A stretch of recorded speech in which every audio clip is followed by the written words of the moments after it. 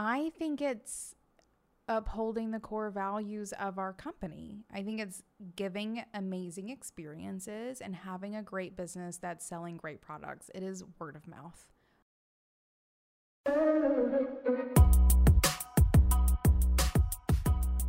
Welcome to the Digital Hive podcast, where we talk all things digital marketing for small businesses. On this episode, I spoke with Emily Thompson of Almanac Supply Co. and Being Boss, all about marketing her online and offline retail business. We talk about all of their online marketing channels, plus word of mouth and print, and how they approach experience. Almanac Supply Co. is a retail brand that makes and curates products that help people connect with nature. I hope you enjoy listening to this chat about marketing for retail, being purposeful, and figuring out what's working. Welcome to the podcast, Emily. Thank you so much. I am so excited to be here, Emma. I think this is going to be a fun one. Are you ready? Oh, yeah. So, big question to start us off. Tell us about you and your business. I am business. I do business. It's my favorite thing. I've been a business owner for, at this point, literally most of my life, I think, which is kind of a crazy thing to say out loud and makes me feel incredibly old. But I've done lots of things over the years. What I'm most known for is Being Boss, where I founded the Being Boss podcast with my business bestie, Kathleen, about 6 years ago. We were a top-ranked, award-winning podcast mentioned in all of the places where we talk about doing business as creative entrepreneurs and business owners. Since we launched it in 2015, it has grown into events and a community, and it's work that I very much so love. And my favorite thing is connected me with so many creatives like you and our fellow bosses. But then also in 2018, I launched my baby business. Well, it's not a baby anymore, but like it is my baby. I launched Almanac Supply Co. that I run with my life partner, David, where we make and curate products that help people connect with nature. And we recently opened a retail store, which is super exciting. And for me, that endeavor is very much so like creative expression, like personally something I get to put my non-business creativity into for the purpose of business. But it also allows me to bring some business experience to Being Boss, so that I'm not just talking business, but doing business.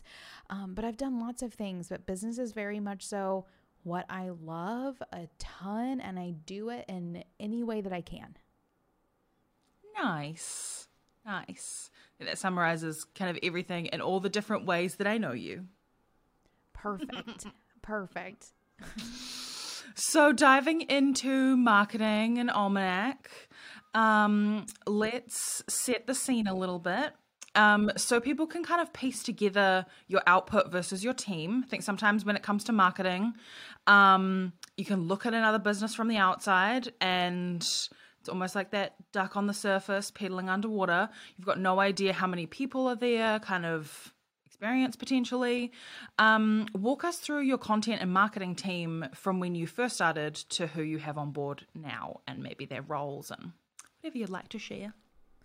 Right. I mean, I did not begin doing business to become a marketer, but definitely as I went into the media realm of online business in particular, I found myself just becoming a marketer. And I found the business that I was building kind of becoming a marketing business, and not necessarily for the purpose of selling marketing. I don't do marketing for other people.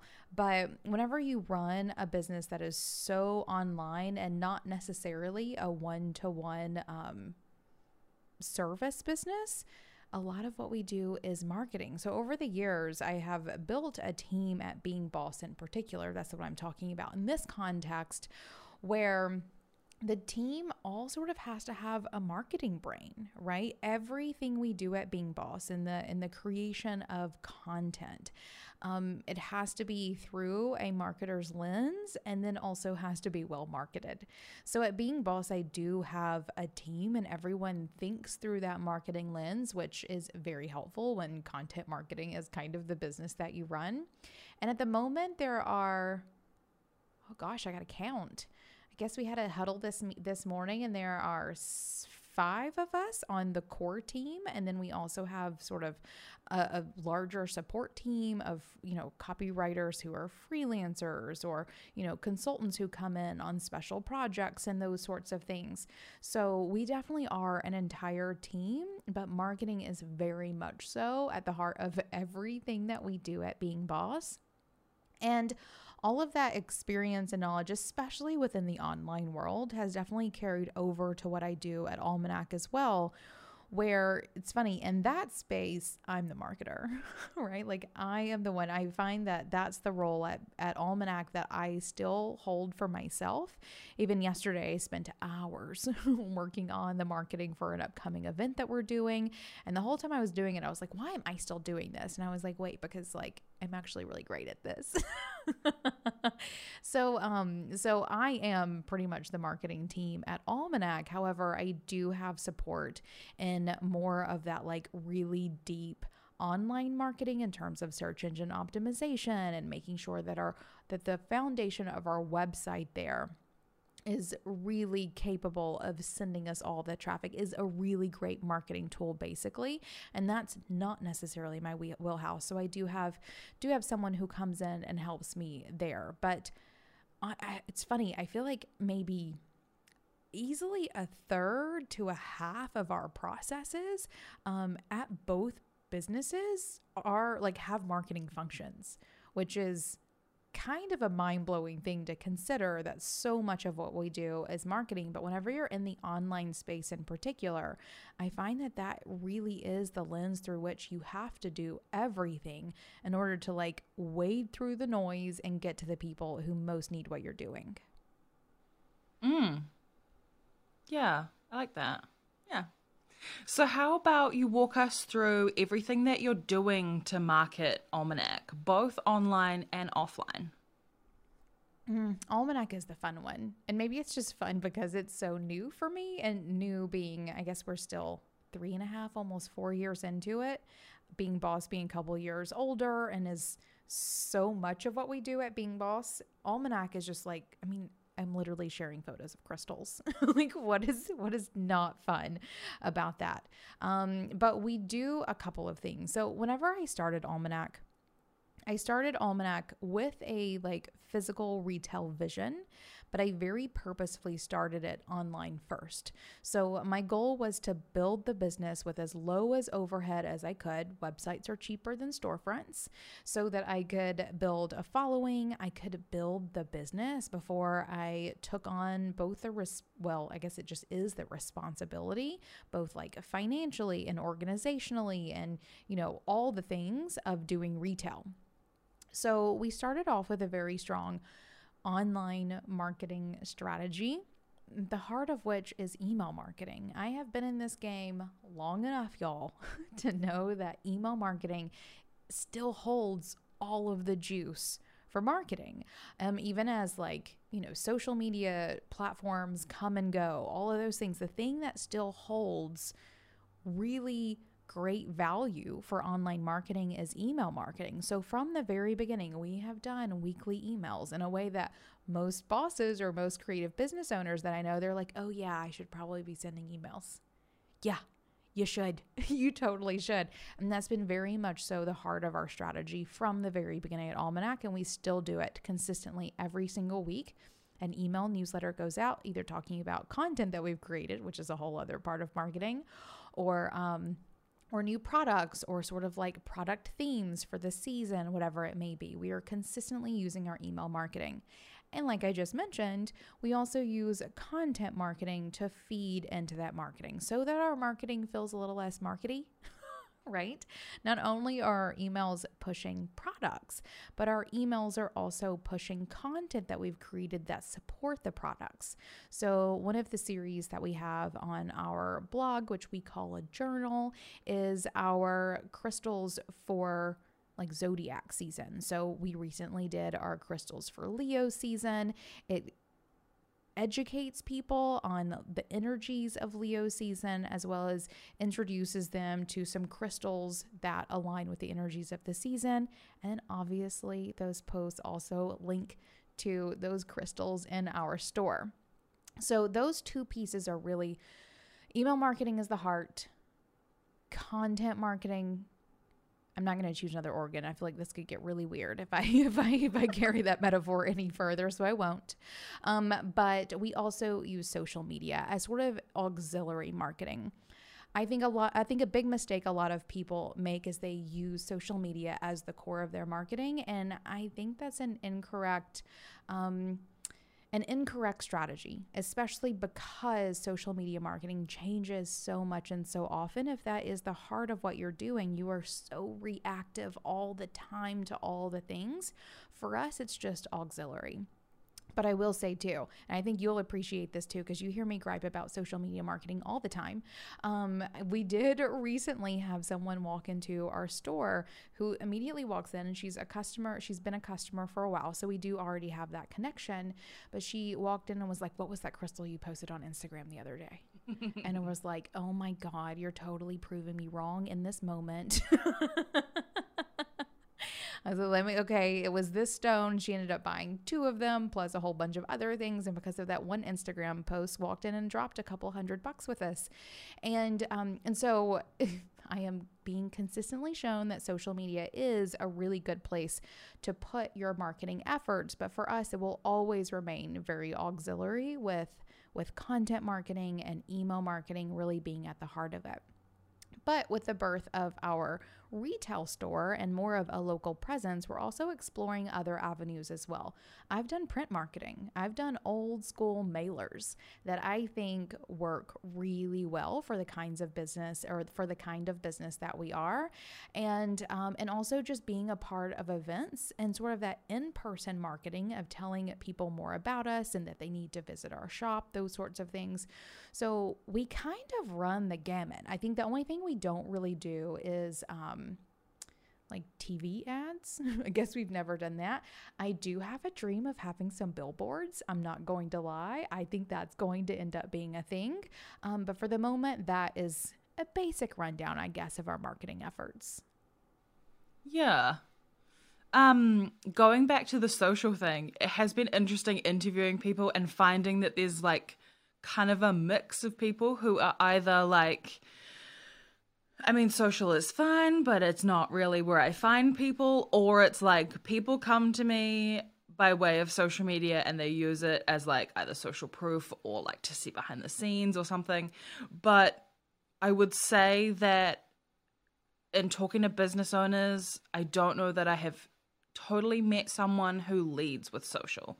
Like there's always something else there, like content marketing that then gets shared on social, or a documenting process that isn't totally unique to any one social media platform. They go live on multiples, or it's kind of used as a kicking off point for something else, but it's almost like no one really does. I mean, you don't do anything in a vacuum, but it's definitely an add-on there.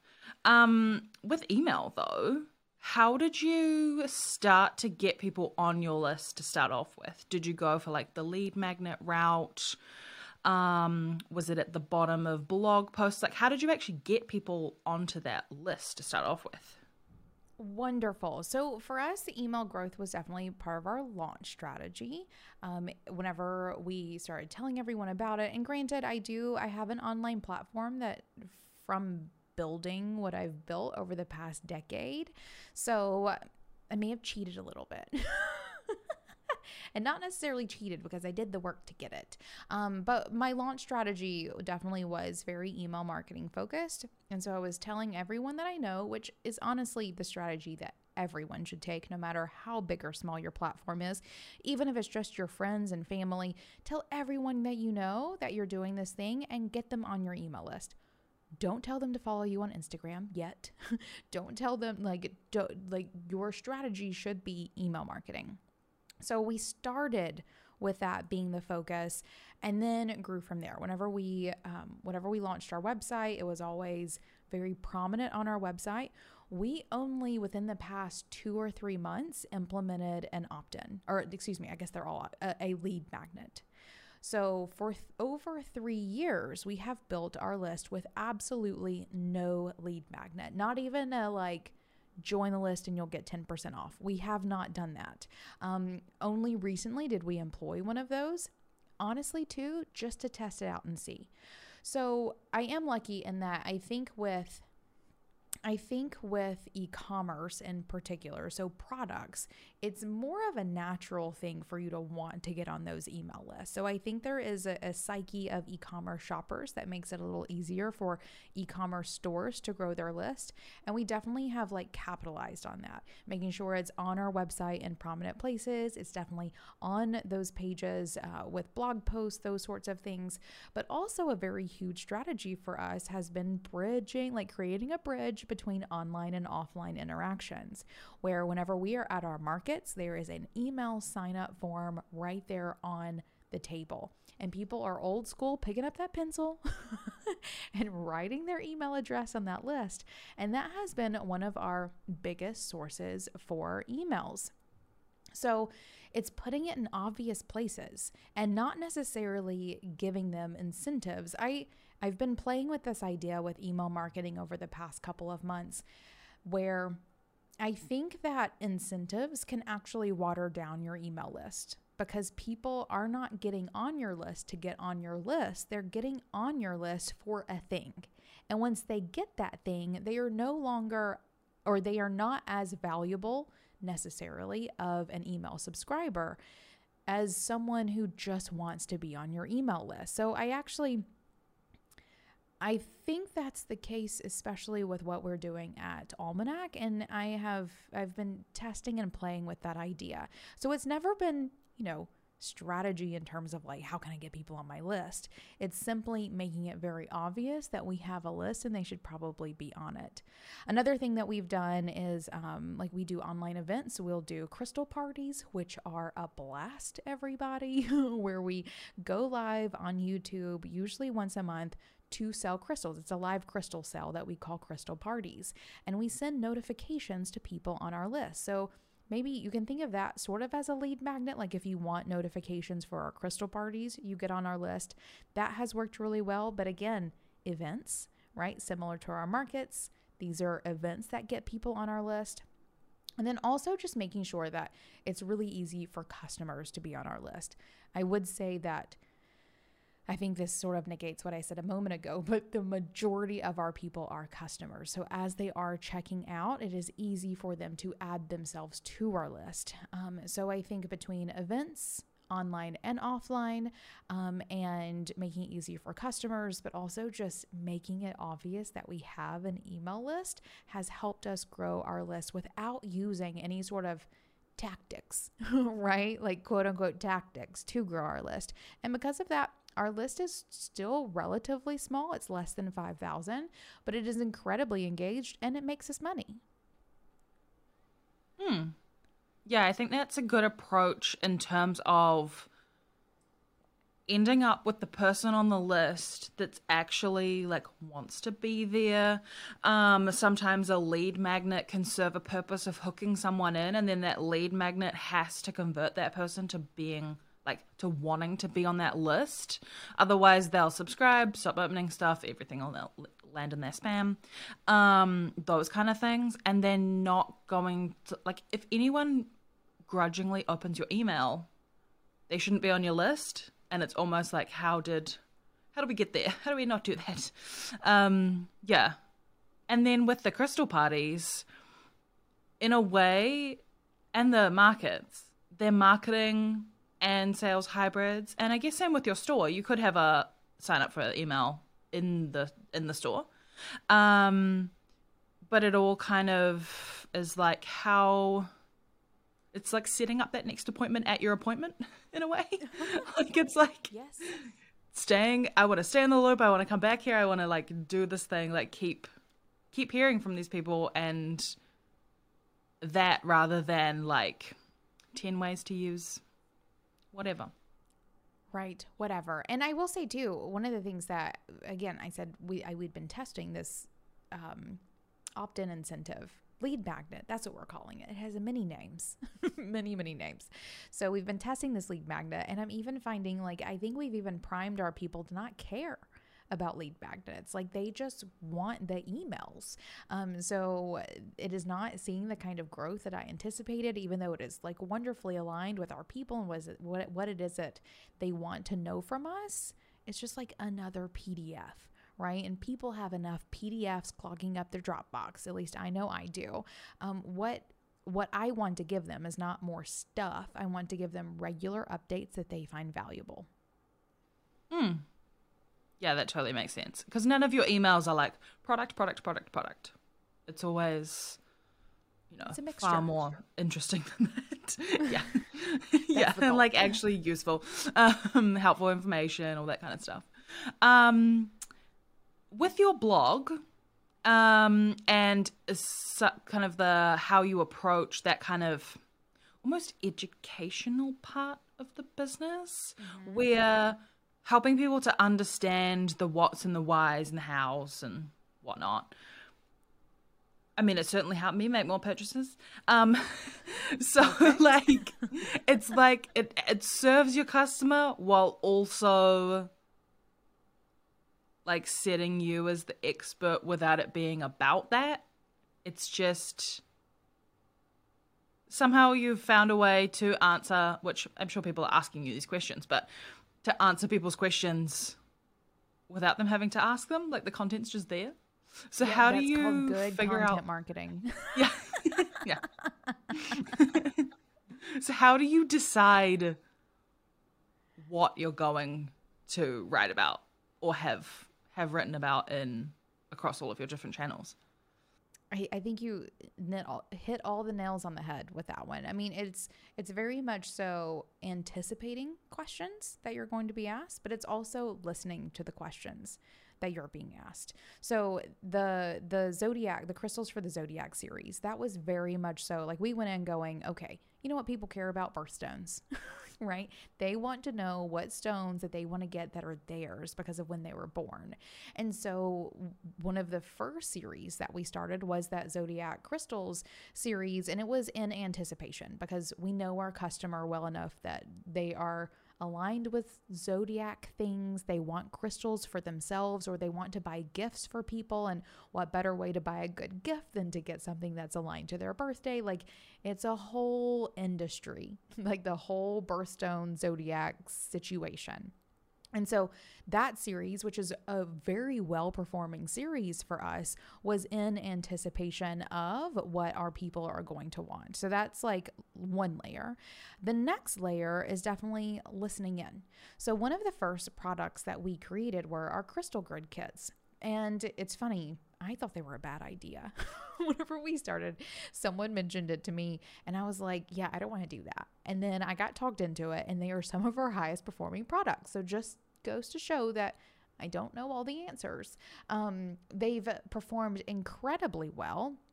And especially in our shop are one of our highest selling products. So honestly, they just keep showing up and sort of giving me the middle finger and being like, haha, told ya, which I love for them. I'm glad you guys are doing great.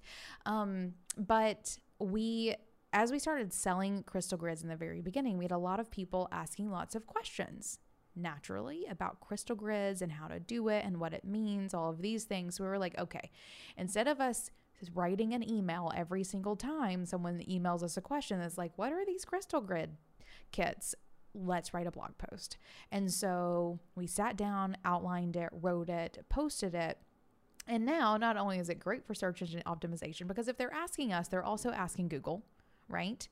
What is this thing and how do you do it? But when we get questions, we're able to say, oh, we have a resource for that. We've answered the question you didn't even know you had until just now, and we've already answered it for you. So we're able to sort of hit it from both sides. We know our customer well enough to know the kinds of things they want to know. And we want to be the people who tell them so that we are the experts in their eyes, so that whenever they have those questions or need the products to support them, they just know to come to us. And we're also very much so listening and creating content out of the questions that we get asked. I will say too, this has been one of my favorite parts about having the new retail store, because we're able to be in constant conversation with people. And my mind is exploding with all of the content ideas that I have based on the conversations that we're having. So both of those things, it works out really great. I'm able to create the content that I want to create in anticipation of, what they want, but I'm also able to be reactive to some, which makes us proactive to people in the future in terms of answering the questions that were actually being asked. So in terms of how you get to know your customer, has it been literally just asking questions, answering questions, talking to them at markets, talking to them in the retail store, chatting back and forth in the crystal parties? Yep. Have you ever done surveys? No, at Almanac, we've actually never done surveys. We do surveys at Being Boss because our audience is so much larger at Being Boss, and I would say our close connections are fewer, but that's not even true. I don't know what the difference is. Why are we doing them at Being Boss and not at Almanac? At Almanac, we are in such close conversation to so many of our people that we haven't felt the need to do a mass survey. And this is happening across the team, right? So this is our wholesale manager talking to our wholesale customers. It is our customer service person talking to all of the customer service requests. It's our sales associates at the store having all of those conversations that's happening all day long at the store. And it's also happening very much so because some of our best customers are some of my best friends. Right? And so I'm actually able to have very candid, very personal conversations with some of our best customers because we're having dinner, or we're having a conversation about that new rock that we got in, or whatever it may be. So it really just is talking and listening and taking notes and doing all of those things. It doesn't have to be anything more difficult than that. One of our core values at Almanac is experience. And I think we could certainly be very egocentric and just build the experience that we want to build. But I think for you to truly build an experience, you have to have a very clear understanding of the experience that your customer wants to have. So those conversations are very much so ingrained into how it is that we do business. And it makes our customers love us. The woman who came in recently to get the stones that we had posted on Instagram was telling us about what she was doing this weekend and was asking us about the crystals that we had bought. We were telling her about the experience that we had buying these crystals and where they came from, and some of the thought processes that went into us doing. And that was it was a 10-minute conversation. It did not take forever. It was very candid and open, and it gave her a better shopping experience in that moment even. That's just going to have her coming back again. So it's part of what we do. And it really just is being a person, talking to a person, even when we were just online. So this is not something that's only made possible because we have a physical brick and mortar. It's part of how we do business. Did you start out with a target audience in mind? And that's Bosses. Morphed into the actual... Yeah, that makes sense. I mean, I definitely started with bosses in mind. So bosses being what I call the audience of the Being Boss podcast. And so the avatar was very much so many of those people. It was people who are really conscious in what it is that they are buying. They want to be connected to nature. They love sparkly crystals. They want, a good smelling candle sitting on their desk, and are making conscious purchases in that way. And bosses were some of our very first customers, but it's definitely went further than that. We have people from all kinds of industries, not just the self-employed, who are our customers, but that core of who they are is still very much so the same. It has expanded in some ways, but literally stayed the exact same in all the ways that truly matter, right? It's the ethos of they want to make conscious purchases. They want to be connected to nature. They love sparkly crystals, and they want a nice smelling candle in their home. Those things are all very much so the same. So it really is the same conversation that we're having in all the places. Yeah, that makes total sense. It's almost like the core of it has stayed the same, but as the business has developed, you've gone from like person in mind to what do our actual customers want. And that can translate for so many different businesses. Before your crystal parties, you tend to do a video walking people through what you have on the table. You're still doing that, right? Yeah, yes-ish. It is a little bit different now, but continue. So how has that helped? Have you seen that people ask a question maybe on that video, either live or when they see it later, and that they come to the crystal party more informed? Or is it just kind of like a fun sneak peek? Both. So actually what you're talking about, we definitely still do. It's funny, I just did one of these videos today for the crystal party that we're having this week. And it is, whenever I started doing it, it was very much so, and this is like one of the fun things about marketing is you never really know how something's going to hit until you do it, right? So I started doing these previews of the crystal party. Like, here's what I'm selling this week in our live crystal sales. I started doing these previews as a way of just like getting people excited so they can kind of get like an idea of what's on the table, what kinds of crystals, what sizes, maybe even price points, so they can see if it's something that they want to do. And honestly, I mean, maybe this is just me. I do own a crystal business, so like it is very much so ingrained in who I am. Like, if I see sparkly rocks, I'm going to be there. I don't even care what it is. And so I very much so imagined that I was just going to be tapping into that. But anecdotally, and again, this is the fun thing about having these conversations, is I've had friends tell me, like, I wasn't planning on coming to this one, but whenever you did that scan of the table, I saw that thing and it just winked at me and I knew it was mine. Right? So like, people will have connections with crystals in that moment that makes them show up to snag that one that they saw when I just like quickly like flashed over it. So it has morphed into more than that. It's not just a sort of sneak peek to get people there, but it actually has people invested in showing up and grabbing that stone. Or maybe I've had people even say like they saw a stone in a crystal party, and it was actually like one of the photos on our website, and they assumed that it was a photo, that it was probably one of the first ones that sold. But whenever they saw that it was still there and it was still available, they popped in to get that thing. So it does help people connect in a deeper way, not just like the very sort of flippant, like, come see the sparkly things behind the scenes preview that I thought I was giving them previously. It's a great way of pre-marketing that goes significantly deeper than I previously anticipated. When I see them and then come to the crystal parties, it almost helps me like process what I'll be looking to purchase. Not that I don't know that I could ever have buyer's remorse with a crystal, but like, you know, when you have that like impulse, like I need to get it now, and like you want to put that number on the chat before someone beats you to it, but it just helps me like process it beforehand so that I'm not making the decision in the moment. The decision I'm making in the moment is which of the four do I want, or do I want to look at more of them, or do I want to ask to look at a different crystal that you don't have on the table, in that way of like also just anticipation. Yeah.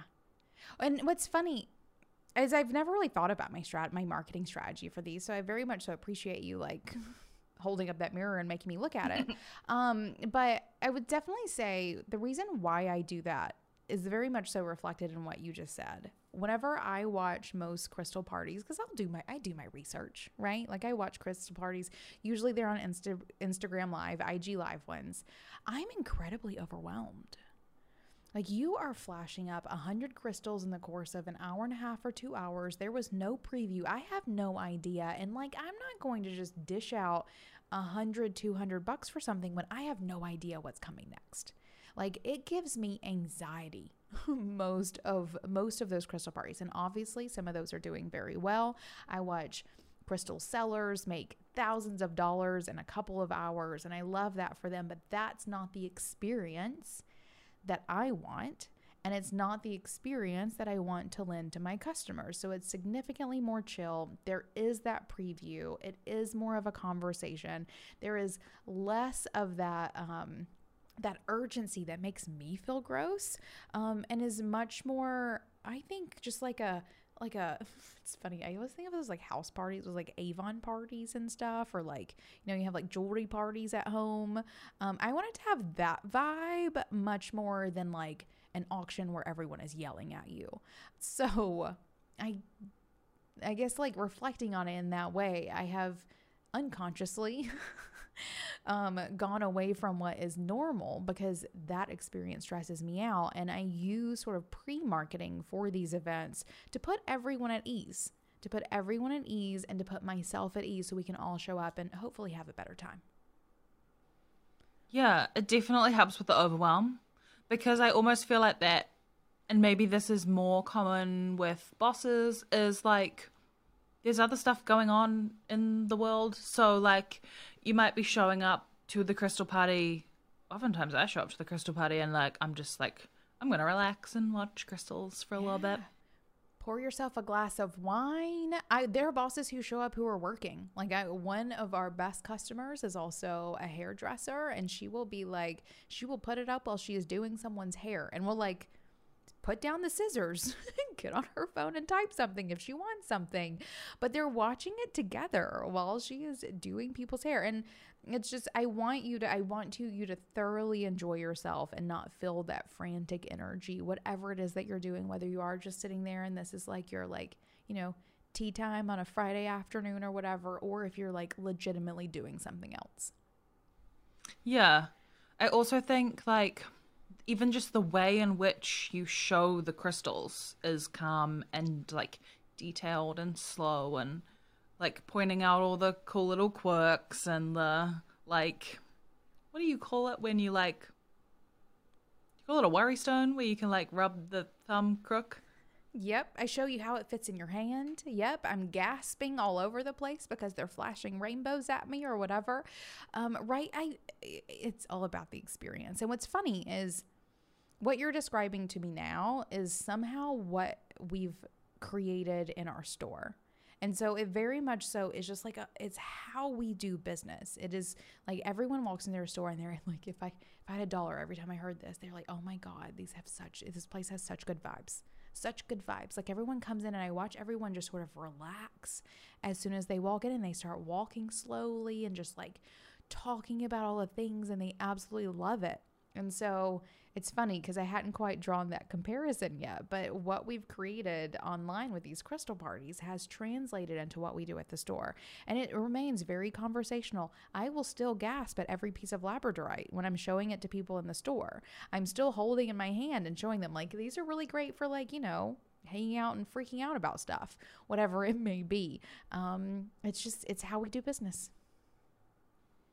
Yeah, but it's also an experience that you have crafted in such a way that it's enjoyable. I mean, you couldn't do that by just browsing a website. So it like brings people together, but also with you. Indeed. It's a special thing. And it's something that I love most about this work at Almanac. And how we've set that value of experience, right? It really does go into all the things, and when it comes to marketing too. I will talk about email marketing and social media, all the things all day long, but my holy grail of marketing is word of mouth. I want to not spend hours prepping marketing for an event. I want to tell my best customers and them go and tell 100 people so that I don't have to, and then they'll drive them there, right? Like that's what I want. So for me, marketing is investing in those experiences so that word of mouth marketing becomes our number one avenue for bringing in new customers and really curating a group of the best customers, because that for me is the holy grail of marketing, period. Now you also do some collaborations, so Indeed. Different kits. Have you done any other products that are collaborations as well, like candles or? No, only kits. Well, kits, our t-shirts are collaborations. Actually, yes, lots of other products. Our t-shirts, all of our screen printed things are collaborations with a local screen printer. What else? We did mugs that were a collaboration with a local ceramicist. We worked with a local woodworker to design and build our wooden shelves. Collaborations are very much so a part of what we do. Mm. Are you doing anything in terms of marketing differently with those products in a way where like that person is also maybe marketing it on their end, and maybe they sell it in their store or by their website or anything like that? That you're doing anything differently marketing that kind of stuff? For sure. We have done a couple of like product collaborations that are also marketing collaborations. And honestly, they're a little hit and miss. So few people show up as much of a marketer as I am. That just is the truth of things. I love it when I can find those people, but isn't necessarily always the case. And I sometimes find that using marketing as a core basis of collaboration is rarely going to get me really what I want. So it has to be a fit in other ways, and then marketing is just the cherry on top. So we've done course kits for course creators, to sort of mixed results.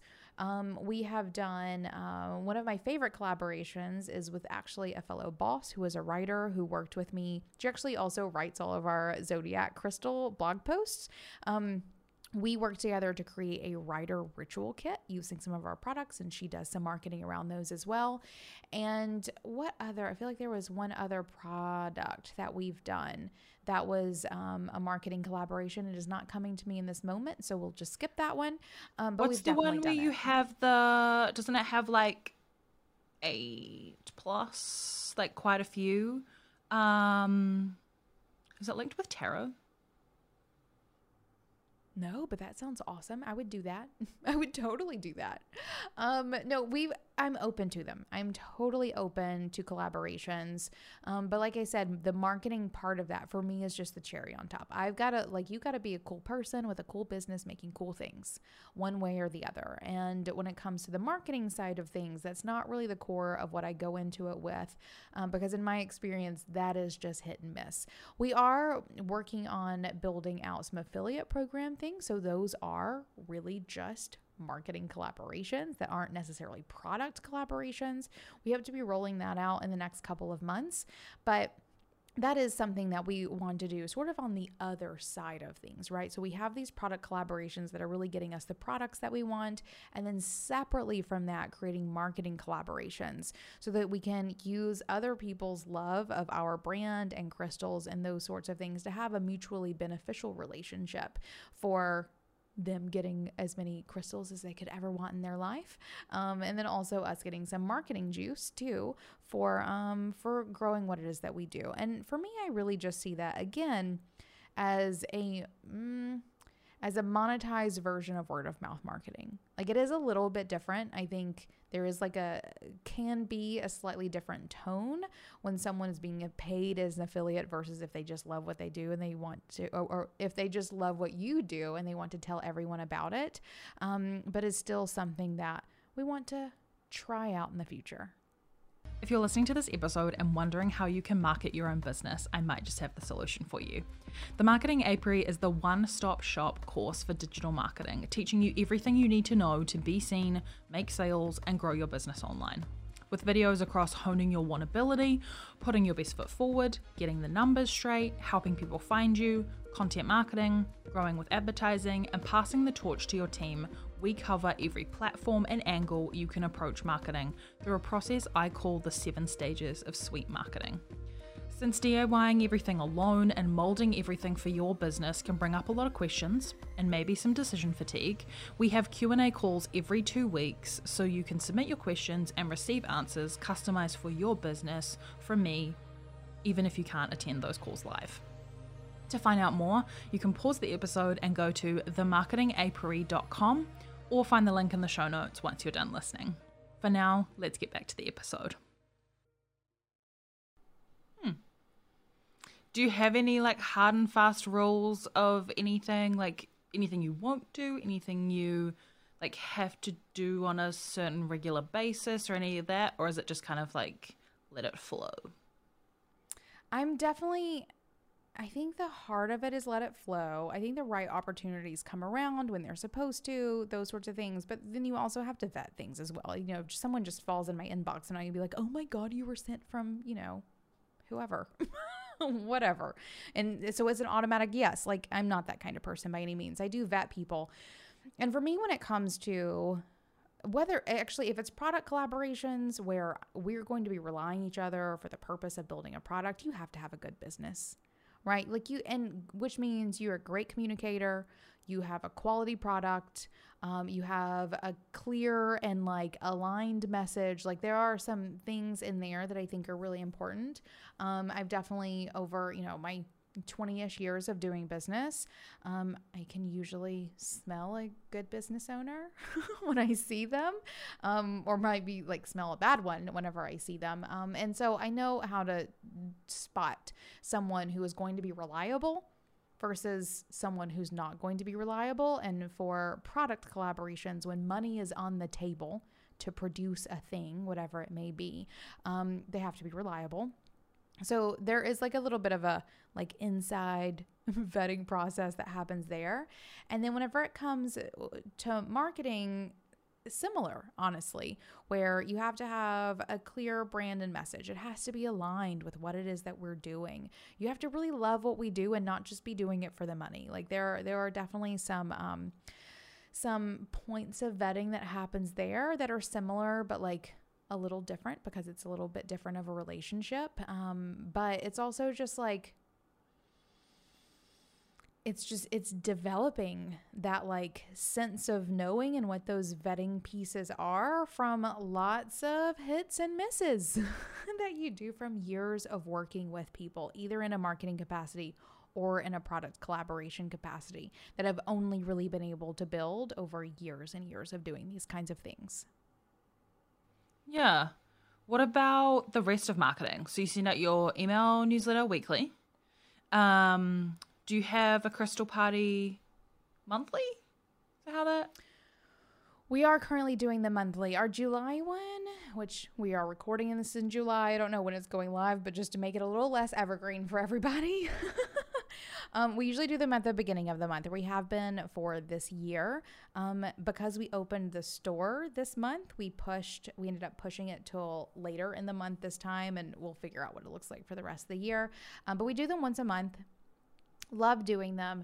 I would say when it comes to like the rest of marketing, I think the other thing we're really playing in and having a good time, and still very much so in the like testing and seeing how this really works situation, is in like print mailers, like actually designing and printing things and getting like bulk mailing accounts. I don't do this. My team, I tell the team to do it.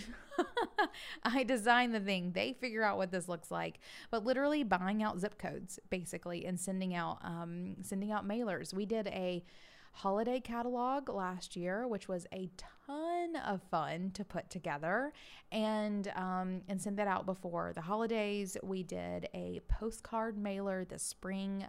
You're reminding me right now that I have to do this now that we've opened a store for some local zip codes, for telling them that we now have a store. That's on my list of projects that I'm responsible for. So we're doing this, and because we've only done it a couple of times, I'm not really sure how great it's going, but I think this next one, with it being the third mailing and with us having a shop, we're actually going to be able to get some measurable results in a way that we haven't been able to before. And that really is the thing with print mailing or print marketing in general, is you have no idea what your conversion rates are. There is almost literally no way of tracking. There are some like things you could do around links and coupon codes, but that's only assuming that they actually use them whenever they come visit your website or whatever it is that you're doing. So we can't really see, but we have conversations with our people, right? We're asking them, how did you hear about us?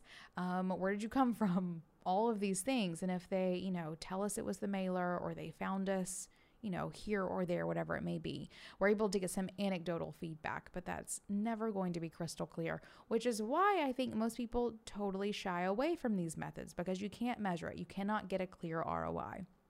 But another thing that I've learned in business is that some of the best tactics you do have no clear ROI. And that doesn't mean that you shouldn't do them because you can't measure it definitively. It just means you need to be a little smarter, right, with watching what is happening when you do them. So we've done it twice already. We will do it again very soon. Probably do another holiday mailer and see what happens. See if it's something that we want to continue. I will say buying out a couple of zip codes is cheaper than a Facebook ad campaign.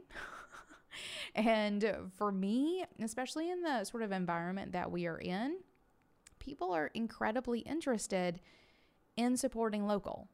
So the more you can tell locals that you are here doing whatever it is that you are doing, I think my inkling is that the ROI on that is better than you just like blasting some algorithms, right? Whatever it may be. So print is something that we are having a fun time trying. I feel very old school, very much so but I feel old school, but like I'm ahead of the game. Everything comes back around. Indeed. Yeah. I saw something the other day that was like, what was it?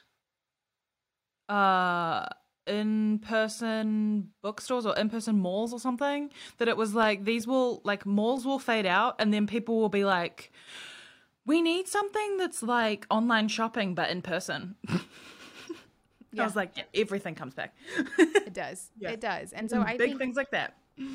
I think good mailers, because there's I'm not trying to sell you more car insurance, right? Like I'm not like doing more of the same, but how often do you get a beautiful postcard in the mail with a gorgeous crystal on the front of it, right? Or our spring mailer was like 5 ways for you to embrace spring this season, or like you don't get those things very often because the kinds of people who are running those kinds of businesses aren't marketing in that way. So we're able to stand out in a way that not a lot of people are utilizing these days. And I like that for us. It's Happy Mail. It is Happy Mail.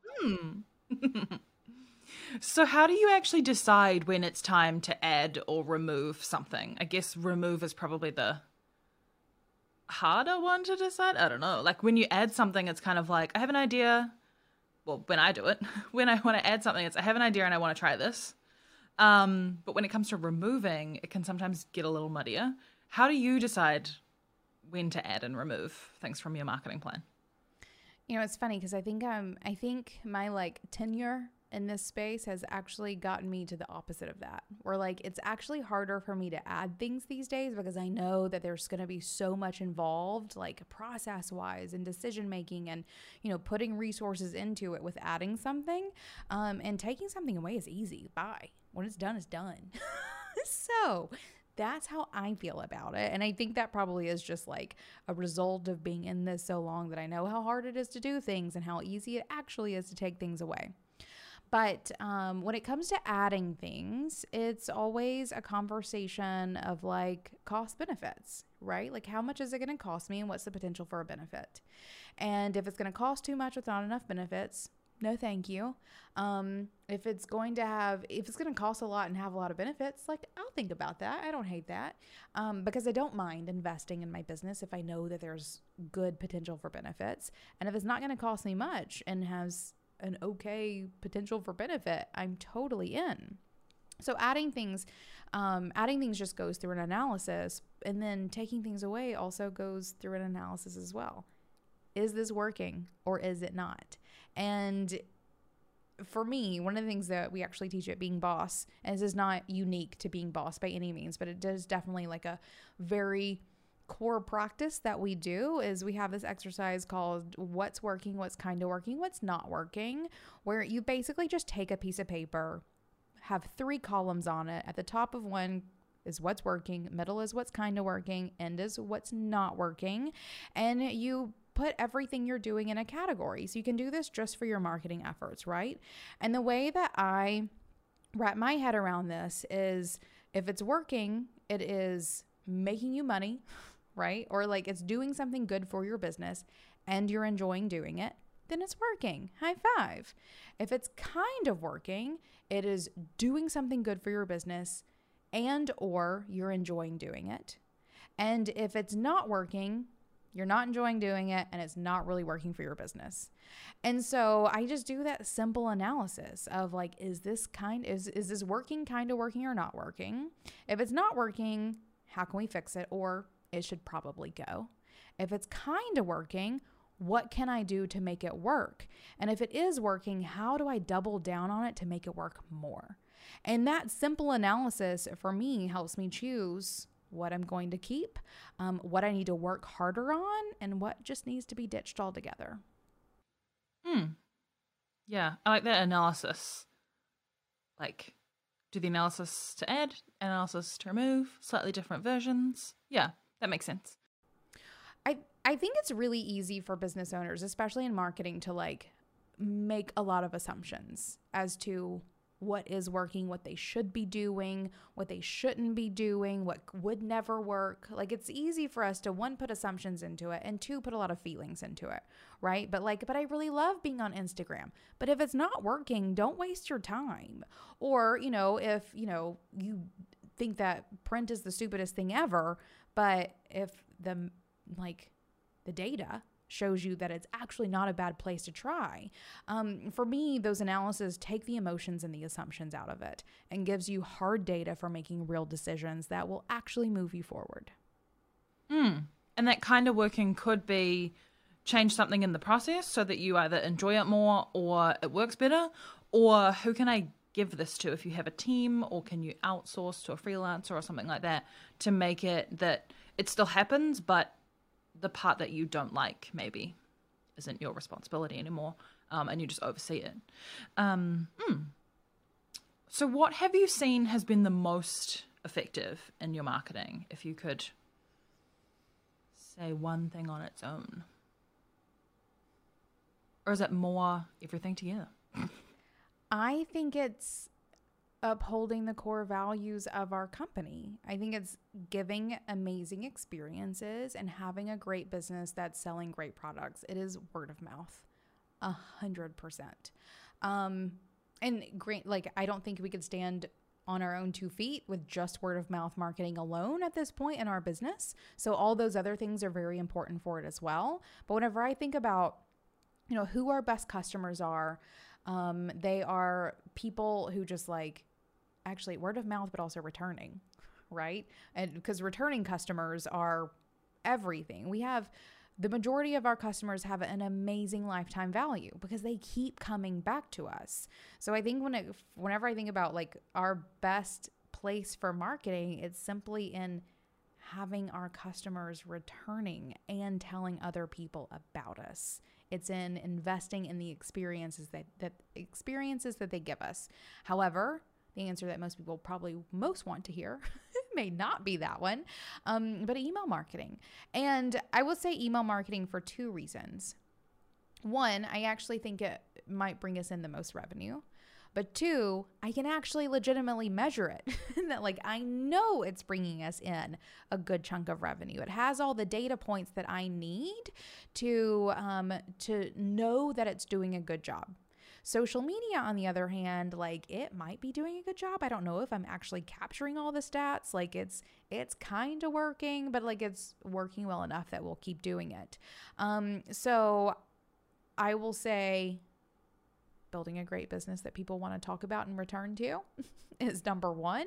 And then number 2, email marketing, for sure. The 2 that I'm most iffy about are social media and print.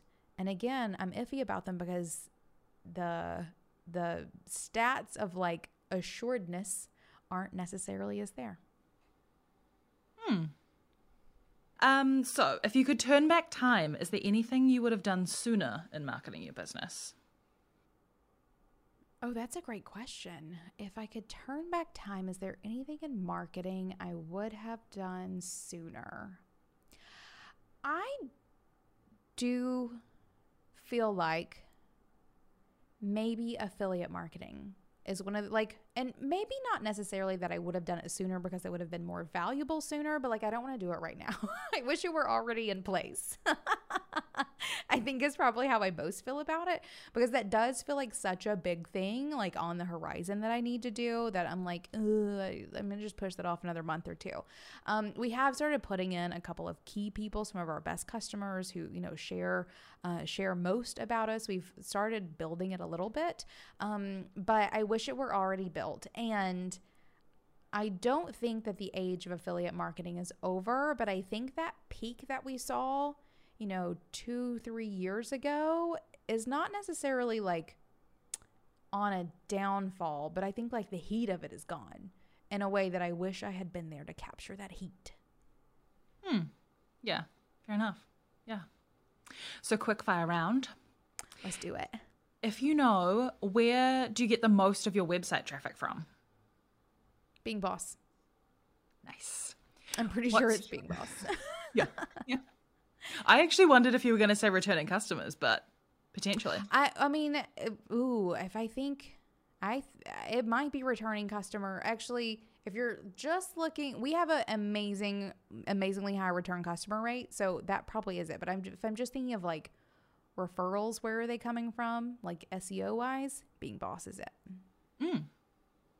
What is your favorite place on the internet right now?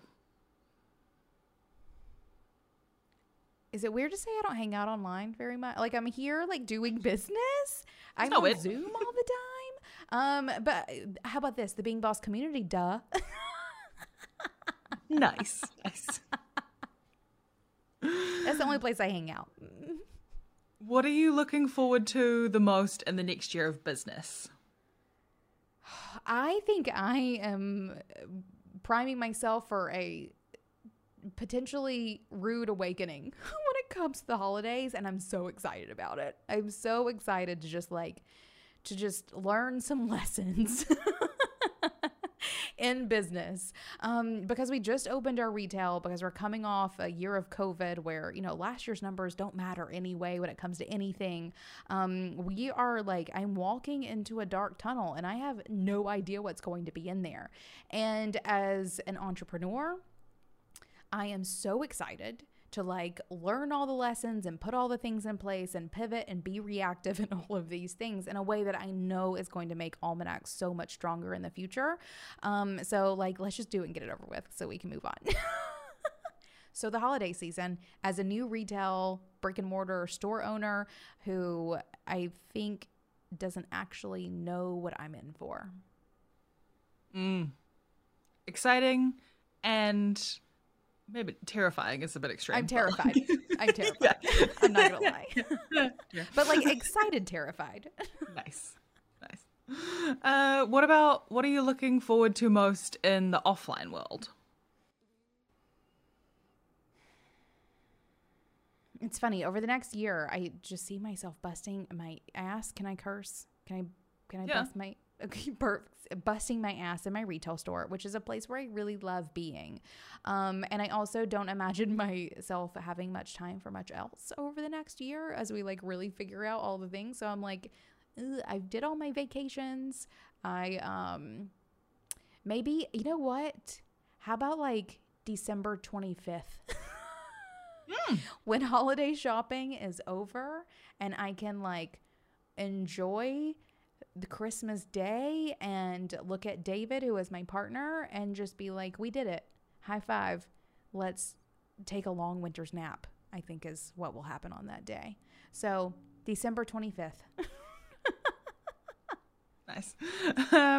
If someone is listening to this episode and they want to grow their own retail business, what is the one thing you recommend they do next? Journal and make sure that that's actually what you want to do. I mean, legitimately, and not to by any means talk anyone out of their dream, because I also have had a long-term dream for brick and mortar as well, or for retail as well. That was really brick and mortar, and I'm so glad I'm here, and I wouldn't take it for anything. However, I'm 20 years into my entrepreneurial journey. I am more prepared than most for all of this. And by all of this, I mean, especially in this time, and I know these are quick fire, and I'm really sucking at the quick fire part. But especially in the age where supply chains are awful, like really awful. It is incredibly hard to do this work. And the profit margins on retail are not likely going to make you very rich. Like this is the hardest version, I think, of the entrepreneurial journey. So really make sure that you are down for it.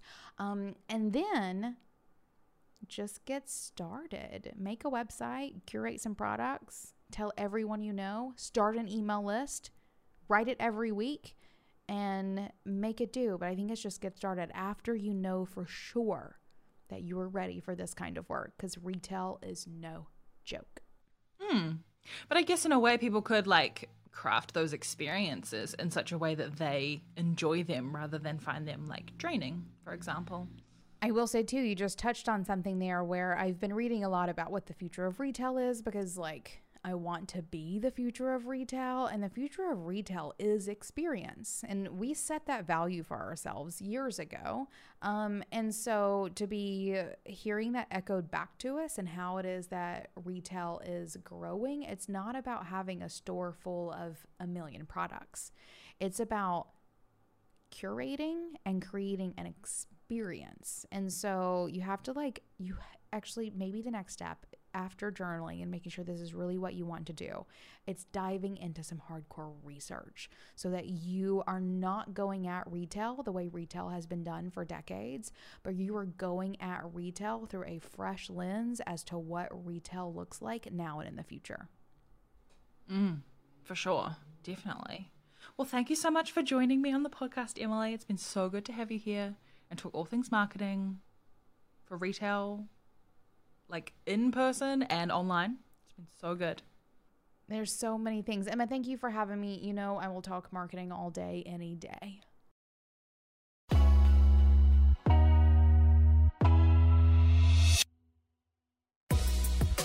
Thank you for listening to this episode of the Digital Hive podcast. I'm your host, Emma Peacock, and today our guest was Emily Thompson of Almanac Supply Co. and Being Boss. You can check out Almanac at almanacsupplyco.com and Being Boss and the community there at beingboss.club. You can also get a wider glimpse behind the curtain, as Emily has shared much of her process of building and growing Almanac Supply Co. in the podcast Making a Business. There's 2 seasons available publicly, with newer episodes being exclusive to the Clubhouse tier of the Being Boss community. If you're enjoying the podcast, I'd love it if you could share it with a friend or tag us on Instagram at Honeypot Digital. To find out more about Honeypot Digital and the work we do, or to find more episodes of the podcast and handy tips for small businesses marketing online, head to honeypotdigital.com.